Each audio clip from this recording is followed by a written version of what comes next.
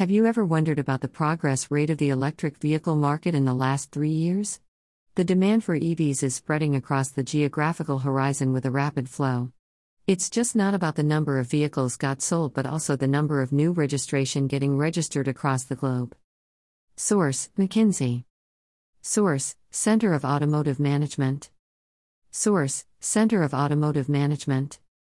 The following survey shows that China is becoming the world's largest market for EVs. The last 2 years' result indicates the strong foothold in electric vehicle scenarios, also shows the motivation to fight against the air pollution and also handle the dependency on depleting source with an alternative method. Source: ASEA. The following analysis shows that Germany is holding a strong position with respect to EVs. The scenario clearly indicates that the customers are more prone to electric vehicles as compared to traditional vehicles.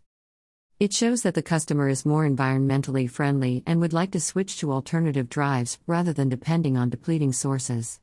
Somehow, South America is lacking the initiative to switch to alternative drives or join the race of electric vehicles. Source: Statista.